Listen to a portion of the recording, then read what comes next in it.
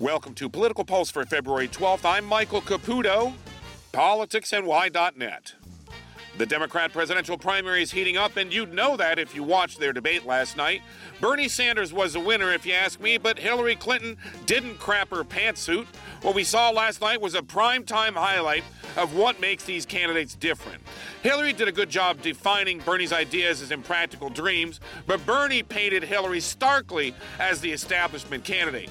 Bernie lit up the crowd when he said, "Secretary Clinton, you're not in the White House yet," and their argument over Henry Kissinger defined Sanders as the real progressive on the stage. PBS never thought to mention that Hillary Clinton faces a potential criminal indictment. It's on the front page of every newspaper today, but the left wants you to forget it, and that is mind-boggling.